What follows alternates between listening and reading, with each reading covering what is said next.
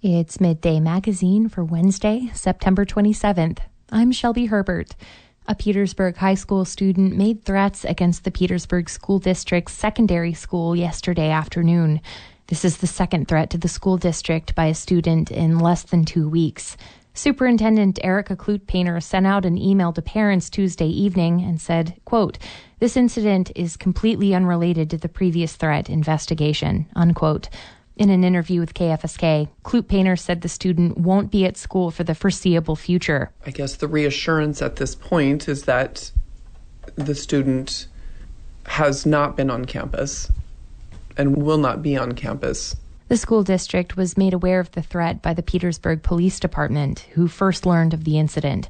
Petersburg Police Chief Jim Kerr says that they have already concluded their investigation and do not believe that there is an immediate threat to the schools. He says that if that weren't the case, police officers wouldn't have sent their own children to school this morning. Our kids would not be there. That would be the first thing you would see, is all of our kids gone from there when we sent them all to school today. So I hope that puts people at ease. Kerr says this case wasn't provoked by the threat made against the school district earlier this month. I don't believe this was inspired by the last one or anything like that. Kloot-Painter stresses that there is no immediate threat of harm at this time. She says that there will be an additional police presence at the school in the coming days as a reassurance to students, staff, and families. But, she says, making sure all students are safe and thriving in the schools is a constant. It's always a priority. We don't have the luxury of just focusing on academics in our schools. We have to focus on the overall health of all of our kids, and that can mean physical health, that can mean mental health, that can mean all pieces of that. So we have to look at the whole child. We have to look at them within their family setting. We have to look at them within our school setting. Kloot-Painter says that the district has 3 previously scheduled training and meeting events geared towards school safety coming up. They include a restorative practices in-service day this Friday, an annual crisis meeting next week, and lockdown training in early November. A forum hosted by KFSK and the Petersburg Pilot last Thursday underscored the difference between candidates running for the Petersburg Borough Assembly. Candidates Rob Schwartz, Jeff Mucci, Jay Stanton-Greger, and Rick Perkins are running for 2 assembly seats, and all attended the forum. Each candidate got a chance to say their piece about local policy matters and answer questions from the community. The assembly candidates are looking ahead at new policy measures, but they're still rehashing events from the peak pandemic years. Candidates began with their opening statements. First up to the plate, incumbent Assembly member Jeff Mucci. He's had a long career in local politics, having served as a city councilor for 5 years and as the city mayor for 4. Mucci was elected to his assembly seat in 2017. He served through the height of the pandemic and says his policy decisions drew harsh criticism from COVID-19 conspiracy theorists in the community, some of whom were present at the candidate forum. I think it's very important to understand who is running for office. Last night we heard from a hospital board candidate who thought that the worldwide health emergency was a scheme to depopulate the planet. He's referring to Don Koenigs, who's running for Petersburg's hospital board and who sat in the audience. I've been yelled at as I tried to enter the municipal building during the pandemic by one of the candidates for assembly. He's referring to fellow candidate for assembly, Rob Schwartz, who's running for office for the first time. Mucci continued on, voicing his support for school funding and the new hospital project. I support a vibrant and well-funded school system to prepare our children for the challenges that wait for them after they graduate. I support the hospital board and the hospital CEO's effort to build a new medical facility. Schwartz responded, extending his thanks to Mucci for his long career in local government and acknowledging his own leadership in protests against the mask and vaccine mandates of yesteryear. He's been in there a long time and been serving the community a long time. It's a humbling thing to be asked to serve. We want to get past the COVID. I was spouting off quite a bit about God-given rights a few years ago and trying to communicate some of the frustrations that the community was feeling. And I understand the need to get over it and move on. Much of the night's discussion revisited the COVID-19 pandemic. But there was another public health issue at the forefront of everybody's minds, the new hospital project. You see, the clock is ticking on the major systems of the existing facility. In 2015, Petersburg Medical Center completed a comprehensive facility condition assessment. The results show that almost all major infrastructure and architectural standards were at the end or had even exceeded their life cycle. The latest estimate for the new hospital is $85 million, which Medical Center CEO Phil Hofstetter says would be paid for by government grants. He says repairing the existing facility could cost the borough upwards of $110 million. Schwartz said he's not strictly against the idea of a new hospital, but he said there are a lot of communication issues between the hospital and residents that he wants to help fix. And one of the weaknesses was public perception. I really believe they thought they're doing their due diligence in trying to get information out and getting input from the public. But I think with a lot of people, they just have many questions that they want answered. Rick Perkins, also a newcomer to the ballot, echoed that sentiment. There's a lot of unknowns there. I hear a lot of good from both sides, and from the public. I think the public needs to be better informed so they can see what direction this is actually heading in. Stanton Gregor made his support for the project clear. He served on the Assembly for 6 years and is running again after having lost his seat in the last election. I will work with the hospital board, the hospital CEO, anyone from a CNA to the lab techs to the doctors to help that project along. So I think it's critical for our future. The hospital is thriving. It's going to make for a thriving community. As far as education policy is concerned, Schwartz taught in the Petersburg School District for 26 years, and he said his number one priority is the kids. He agreed with his opponents that the schools deserve financial support. Yeah, everything's getting more expensive. Operating, maintenance costs are higher. Having a good school in our town attracts people in. It's a reason to stay, improves the quality of life. Rick Perkins agreed, saying the Borough Assembly made a good decision in raising the local contribution. This summer, the borough increased its funding to local schools for the first time in 20 years. This followed line-item budget cuts from the state, which administrators say threaten their ability to continue normal operations. Stanton Gregor stood fast in his support for education funding. It has been 20 years since that local funding has increased. And it's become even more critical given Governor Dunleavy's pickle he's put the state in terms of education. So as far as we as a community, I think it is incumbent upon us to fully fund our education in Petersburg. The panel also fielded questions about more specific policy issues. Mucci and Stanton Gregor retracted their previously held positions on the Alaska Natives Without Land campaign. When the congressional delegation asked Petersburg's Borough Assembly for a letter of support last year, they sent a letter opposing it. At the forum, both candidates said they'll get behind the idea if a letter comes before them again. Schwartz and Perkins said they weren't sure about where they stood on the issue. On specific policy issues, Perkins was forthcoming throughout the night about what he didn't know. On the landless legislation, I'll be honest, I don't know enough about it to comment on it. On child care needs in the community. I don't have an answer to that, to be honest. I'll look into it. And on staffing and retention in the police department. I truly don't have the answer to that. Maybe we should take them fishing. I don't know. But Perkins didn't hold back about what he did know. And he knows he doesn't want the borough expanding its platting authority outside of Service Area 1. In plain English, they shouldn't. And I don't see any reason why we should be governed by the borough. I don't think they should be involved in what goes on out the road. Mucci and Stanton Gregor said they're open to expanding the borough's platting authority. Schwartz said he needed to do some homework on the topic before he forms an opinion. At the end of the night, community members got to step up to the podium and ask the candidates their own questions. Hospital board candidate Don Koenigs asked the candidates for assembly if they support Petersburg's chief of police, Jim Kerr. Stanton Gregor, Schwartz, and Perkins all answered yes. But for Mucci, the matter was a bit more complicated.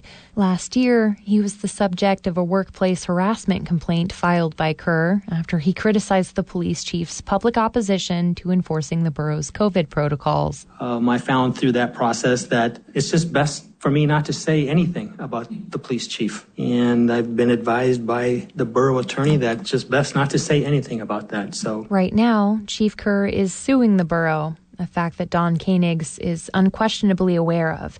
Koenigs is also suing the borough for not fulfilling a records request he submitted for Kerr's original complaint.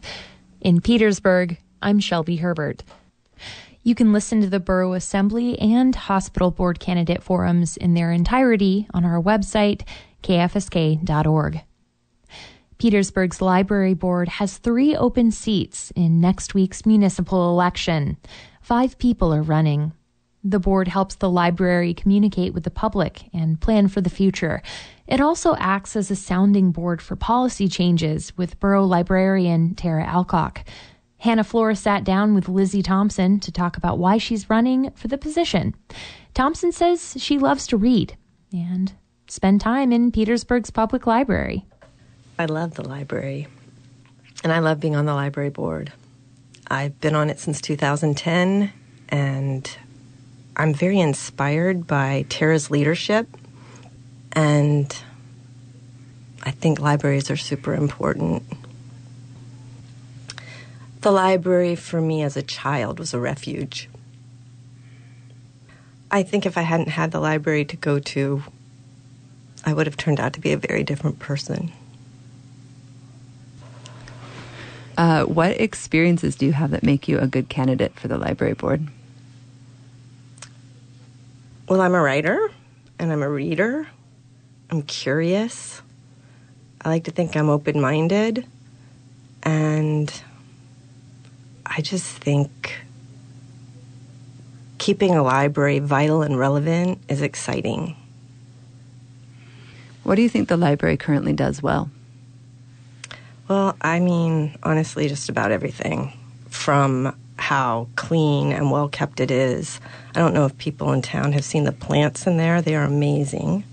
It's so well-maintained. It's just such a wonderful feeling in that space. And the programming and the services, you know, our library goes above and beyond. We do a lot of things other libraries don't do because of how remote we are, like the passports. And the children's program is super enriching. And in a town where there's not a lot for kids to do, that's just priceless. What would you like to see changed or improved at the library? Well, I'm one of those people that wishes the library was open all weekend, which is also a throwback to how important the library was to me as a child.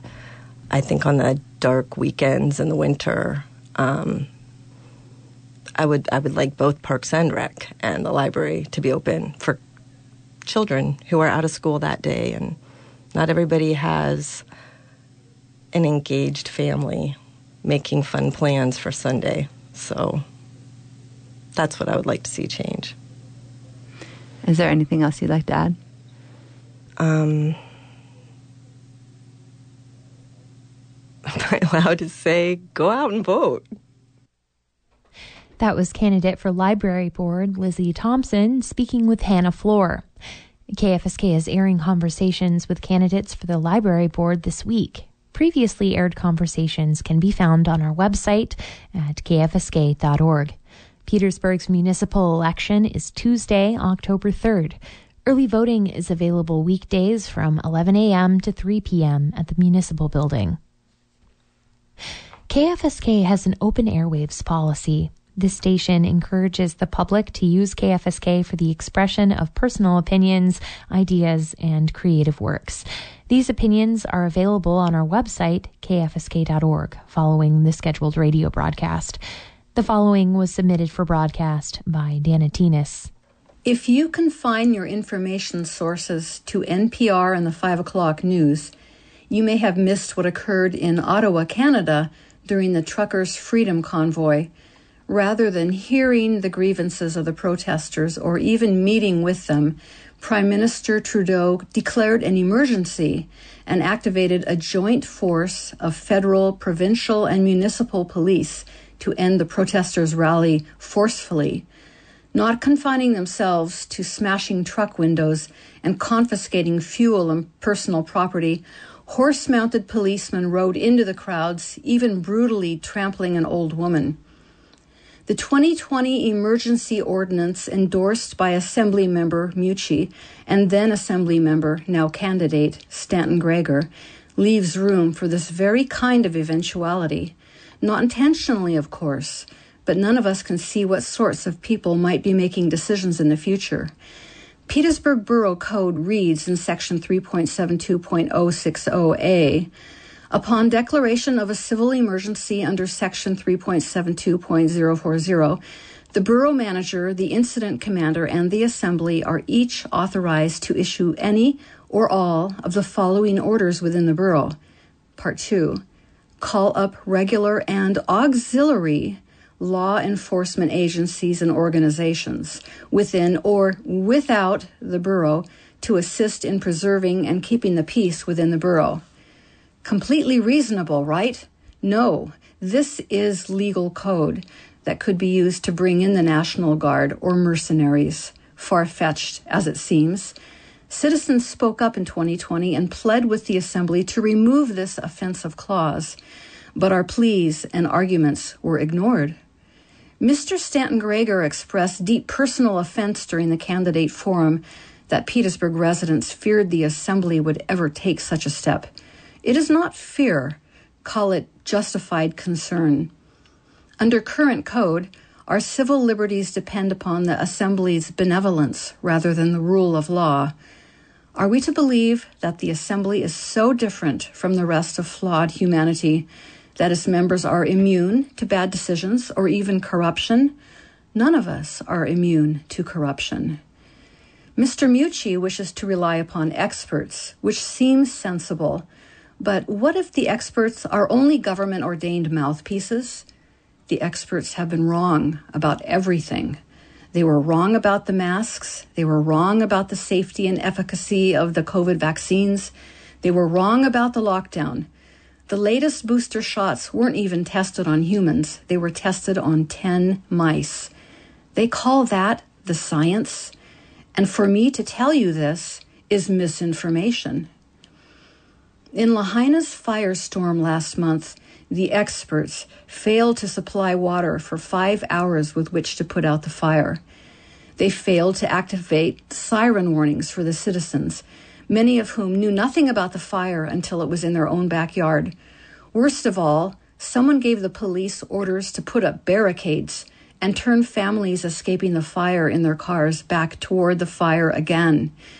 The people who survived either disobeyed the deadly orders and drove around the barricades or jumped into the ocean to get away from the fire.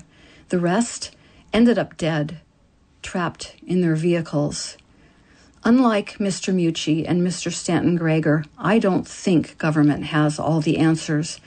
That's why I'm voting for two candidates who seem to express some humility, open-mindedness, and willingness to learn new things, good qualities for public servants. Rob Schwartz and Rick Perkins. Thank you. I'm Dana Tinas. KFSK encourages the on-air public expression of personal opinions, ideas, and creative works. For information, please call Tom Abbott at 907-772-3808. KFSK will not air commentaries related to an election on Election Day. This year's municipal election will be held on Tuesday, October 3rd. For KFSK, I'm Shelby Herbert.